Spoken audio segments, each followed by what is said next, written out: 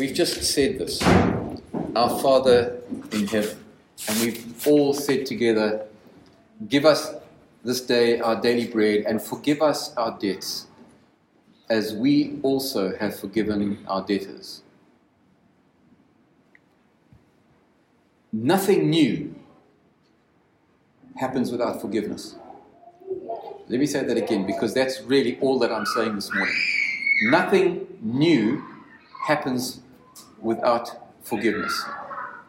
And Randall's going to read for us now from Matthew chapter 18, from verse 21 to verse 35. Thanks, Randall. Right, Matthew 18, 21. Then Peter came up and said to him, Lord, how often will my brother sin against me, and I forgive him? As many as 7 times? Jesus said to him, I do not say to you 7 times, but 77 times. Therefore the kingdom of heaven may be compared to a king who wished to settle accounts with his servants. When he began to settle, one was brought to him who owed 10,000 talents. And since he could not pay, his master ordered him to be sold with his wife and children, and all that he had, and payment to be made. So the servant fell on his knees, imploring him, Have patience with me, and I will pay you everything. And out of pity for him, the master of that servant released him, and forgave him the debt. But when that same servant went out, he found one of his fellow servants who owed him 100 denarii. And seizing him, he began to choke him, saying, Pay what you owe.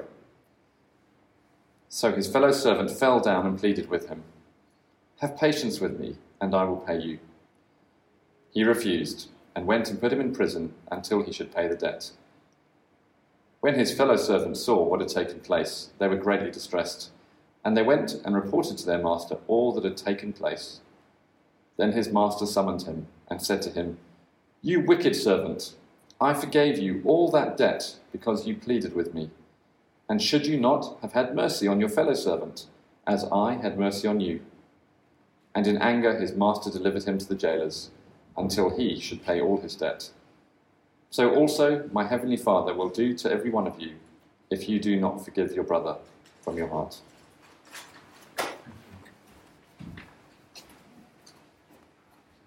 It's quite a crushing last line, actually. This is what the Heavenly Father will do to you if each of you does not forgive his brother from his heart. So I say it again. There is nothing new. Nothing new ever happens without forgiveness. Now,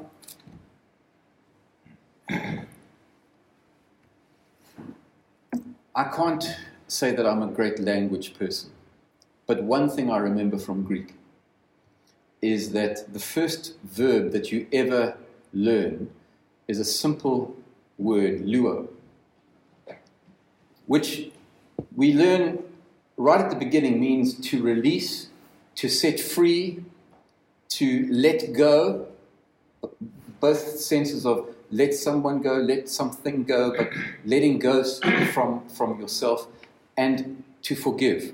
And it has all this myriad levels of meaning. And when we speak about forgiveness, these are the things that we're looking at. Letting go, forgiving, which we know what it is, setting something free or someone free, and releasing stuff that holds us and binds us and keeps us imprisoned. If you are astute, and there are some people who take notes and who pay tremendous attention to what I say, Derek is one of them. Most of what I'm saying I said in March, but there's a twist that I discovered with clarity and power over the last week. William Blake wrote at one point, that it's easier to forgive our enemies than it is to forgive our friends. And if you just let that sort of roll over you for a bit, it's hard when someone close to you, your spouse or a friend or a child or a parent, has done stuff to you that has really impacted you and wounded you, to let it go. There's a story, and I want to tell it to you because it's actually a contemporary thing. How many of you know Imagine Dragons? Got a new album out. But some of my favorite ones are from a few albums back. But Dan Reynolds is the lead singer. And about 3 or 4 years ago, his marriage was in trouble. It was essentially over. For 7 months, he and his wife hadn't spoken to one another. I mean, they were on the road. It was one of those kind of dysfunctional situations. And as he drove to the lawyer's office to sign documents of divorce, he received a message from his wife. And all it said passionately was, "I love you."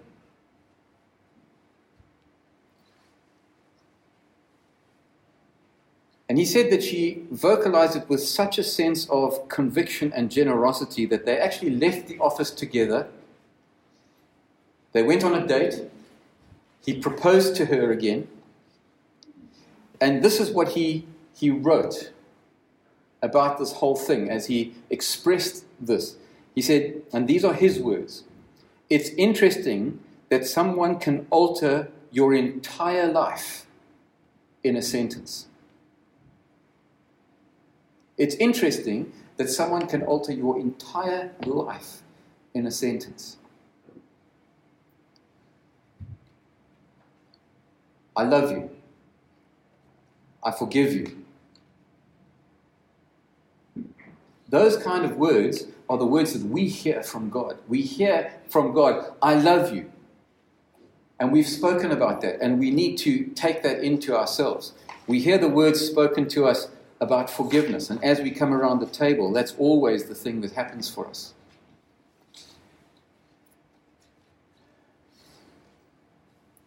You see, we are all broken people. There is nobody in this room who doesn't have baggage. There's nobody here who hasn't had to struggle with stuff that has happened in terms of relationships, in terms of stuff that has come across your path that really, really is awful. And we can look at one another and say, "Oh, they shouldn't have any problems because," or "they can't have that because." It doesn't matter. Every single person carries their own load. And that's what sin is. And I think the thing about sin is that we sometimes think it's this objective, sort of disembodied thing that somehow is a concept or an idea. Sin is simply this. It is ruptured and broken relationship. Or whatever it is that causes that relationship to be broken and ruptured. We get damaged because people say or do things that impacts us in some way. And there are so many things. There is evil out there and in here that impacts the whole atmosphere of the world that we live in. We must never think, and I think this is important, we must never think that just words spoken take away everything. They are important. But someone pays the price. Someone pays. The debt has to be paid. Forgive us our debts. Lovely words, and I love to hear them because I continually mess up, foul up, think things that I shouldn't, do things that I know are wrong. But the forgiveness comes at a cost. Someone pays. And when we eat and drink together at the table, what we are celebrating and remembering is that somebody paid. Somebody paid so that I could be free, that I could have my sins forgiven, that I could be reconciled to the Father, that the relationship with God could be restored, and that I could be restored and made one with the people around me, whom God loves as much and as dearly as me.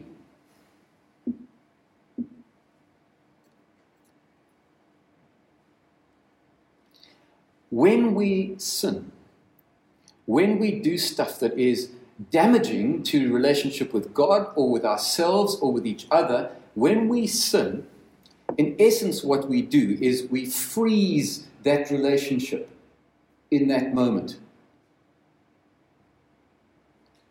And some of us are in situations where we will not let go of that frozenness, and we are stuck at that place. Because of what our fathers did or our mothers didn't do, because of what some school teacher did, whatever it is, when we look back and we think, it impacts us. And if we aren't willing to luo, to let go, to set free, to forgive, then we ourselves remain frozen, imprisoned in that thing.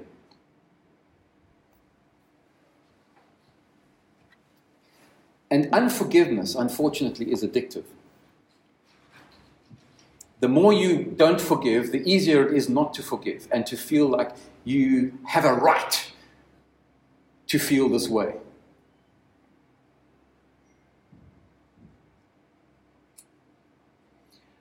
When we're not willing to forgive, we freeze ourselves in that moment of the story. In other words, essentially, we end up trapped, unfree, if you like, imprisoned. And Jesus came so that the prisoners could be set free. This is part of what he's talking about. Of course he's talking about people who are in prison. They need to hear the good news. But every single person is imprisoned by this. Every one of us needs to be set free in terms of the forgiveness that we've received and we are called to give to each other.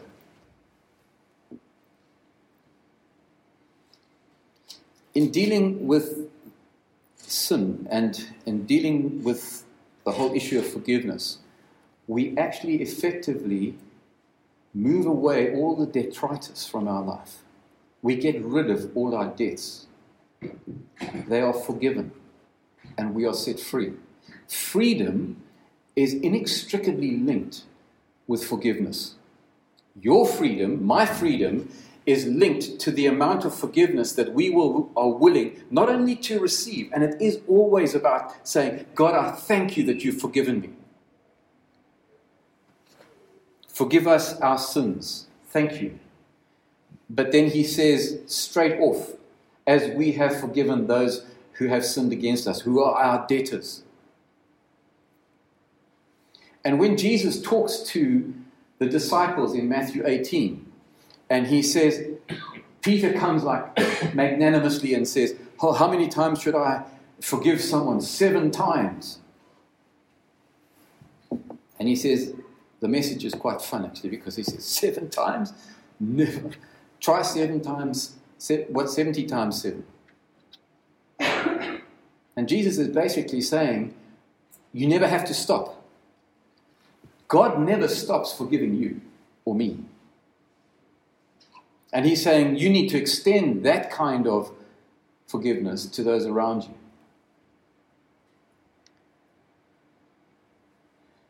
I have told you this story, but I'm telling you again because it so perfectly illustrates this point. In July 1993, there was an attack on a church in Cape Town. And these guys came in with AK-47s and hand grenades to a packed congregation. It was one of the biggest churches in Cape Town. And they threw hand grenades and they just sprayed the congregation with bullets. There was a 17-year-old in the room, Richard O'Kill was his name. He dived across 2 of his friends and took the bullets. He died instantly. They lived. There was another 20-year-old young man who saw the hand grenade rolling on the front of the church and dived on top of it, instantly killed. But the police said that he saved so many other lives. Now, I met a young man in the north of Ireland. He, at that stage, was a doctor. He'd been in that service that morning. And he had gone out for some reason, and while he was out, he heard all of this happening. And when he came back into the hall, his mother and father, who were in the front of the church, who were leading members of the congregation, his mother had been so severely shot, she died 30 minutes after she got to hospital. And he saw it all there. Young man, a teenager.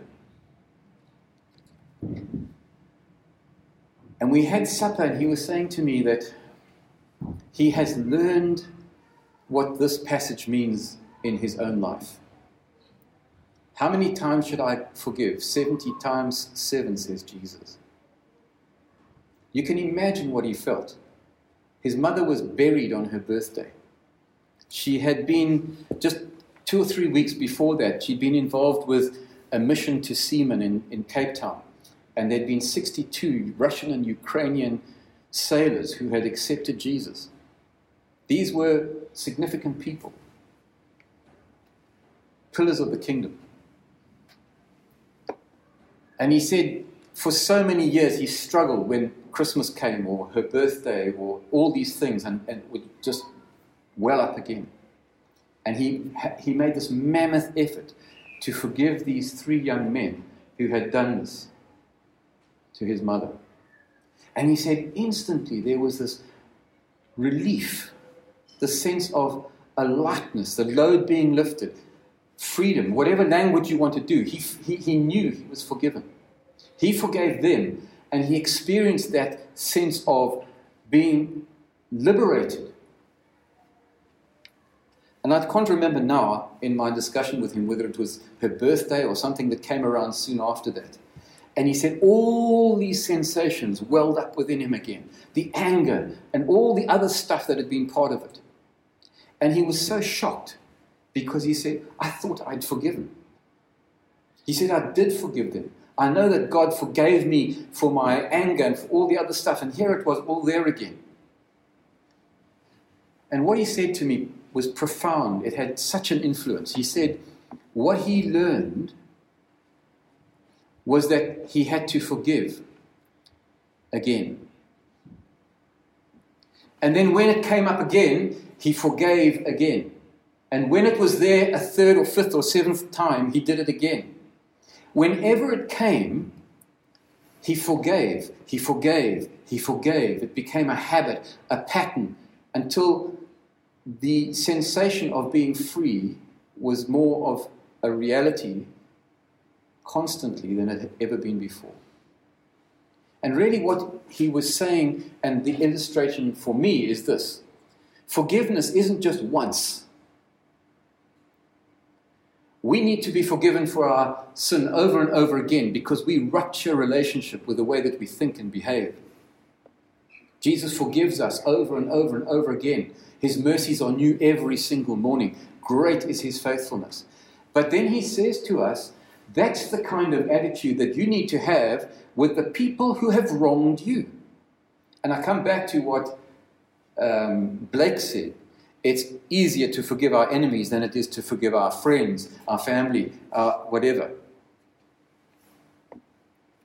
We hold on to stuff and we end up frozen in our relationship with that person, but frozen somehow in our story of wholeness and salvation for ourselves. Jesus essentially goes on to tell the story of this person who was forgiven much, and then he goes and grabs the guy who owes him money and shakes him till he nearly dies and says, you're going to pay back everything. And Jesus is strong in the story, the parable that he tells, because he's trying to say, you haven't got it yet. If that's how you behave after you have been forgiven, then you still haven't grasped what this thing is about, being set free, about being able to let go.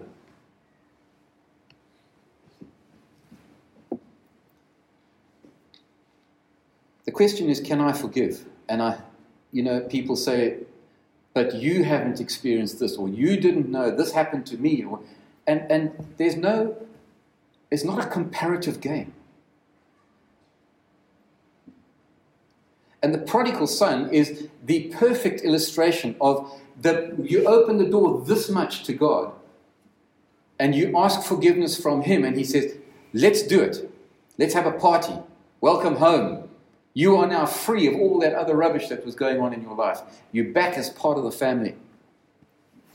That's how wide he flings open his arms to you and I when we come and say, oh Lord, sorry, we did it again.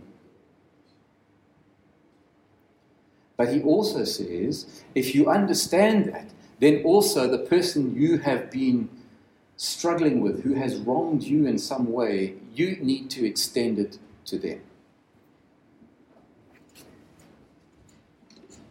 But it can't be rushed.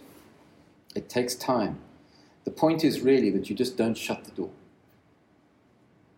And I said this in March, and I say it again because I think over the last 6 months, learned more of the reality of this, is that you hold that person in prayer, even if you don't really know what to pray. Constantly.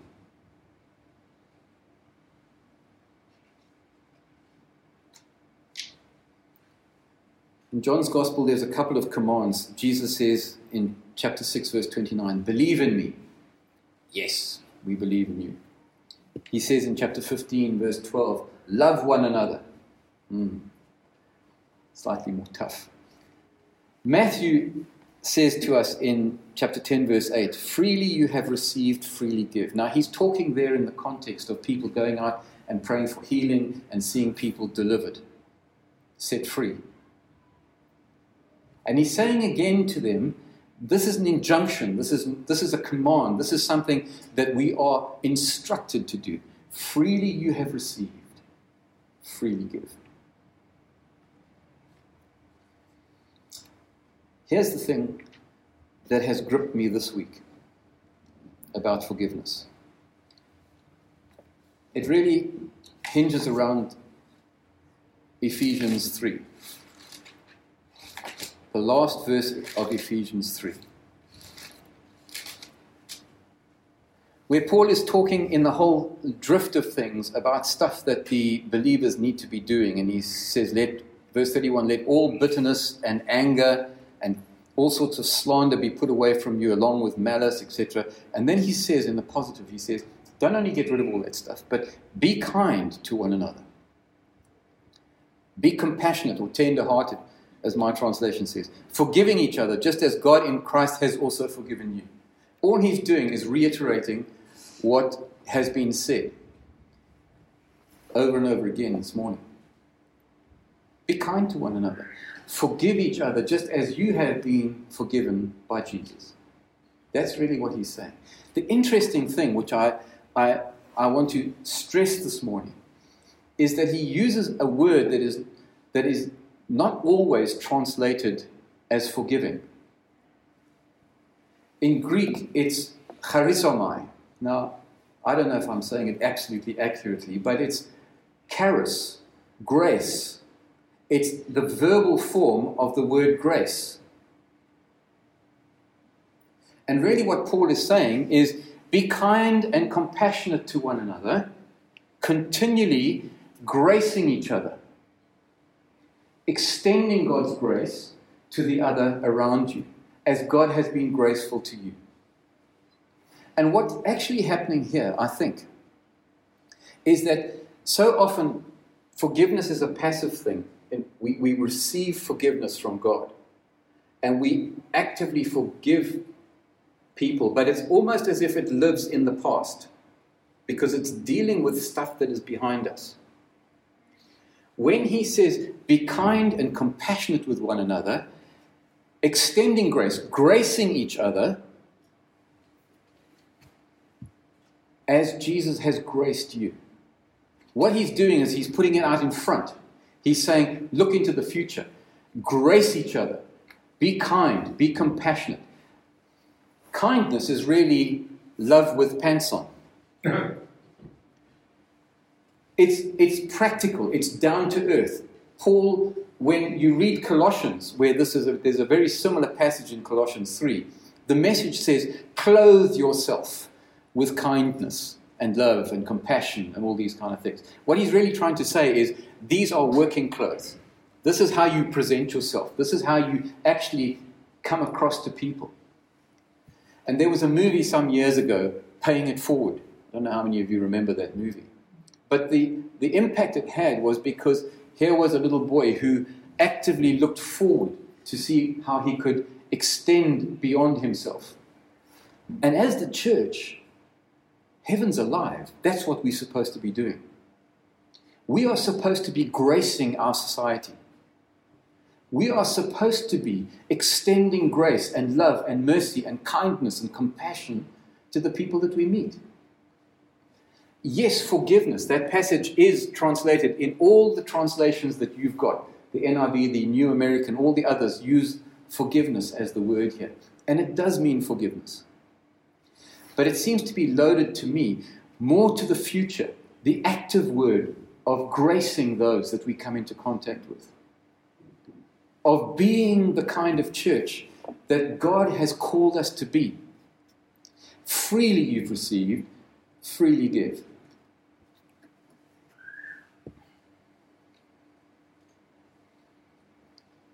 Nothing happens without forgiveness. Nothing new happens without forgiveness. And I really honestly believe that if we as individuals and as a congregation grasp this whole thing of gracing one another and gracing the people that we come into contact with, charisomai, extend grace, extend kindness, and extension is always beyond ourselves. It's always moving forward. Yes, we deal with what's behind. Yes, we are set free. Yes, we set other people free. But this is so exciting and so positive because as we saw with Dan Reynolds' text from his wife, it doesn't take much to turn a desperate, wholly dark situation completely around. And we are called to be salt and light and leaven in the world. And this is how we do it. By extending kindness, being extravagantly kind, by loving those around us, our neighbors, by extending grace, gracing one another in the name of Jesus who has graced us.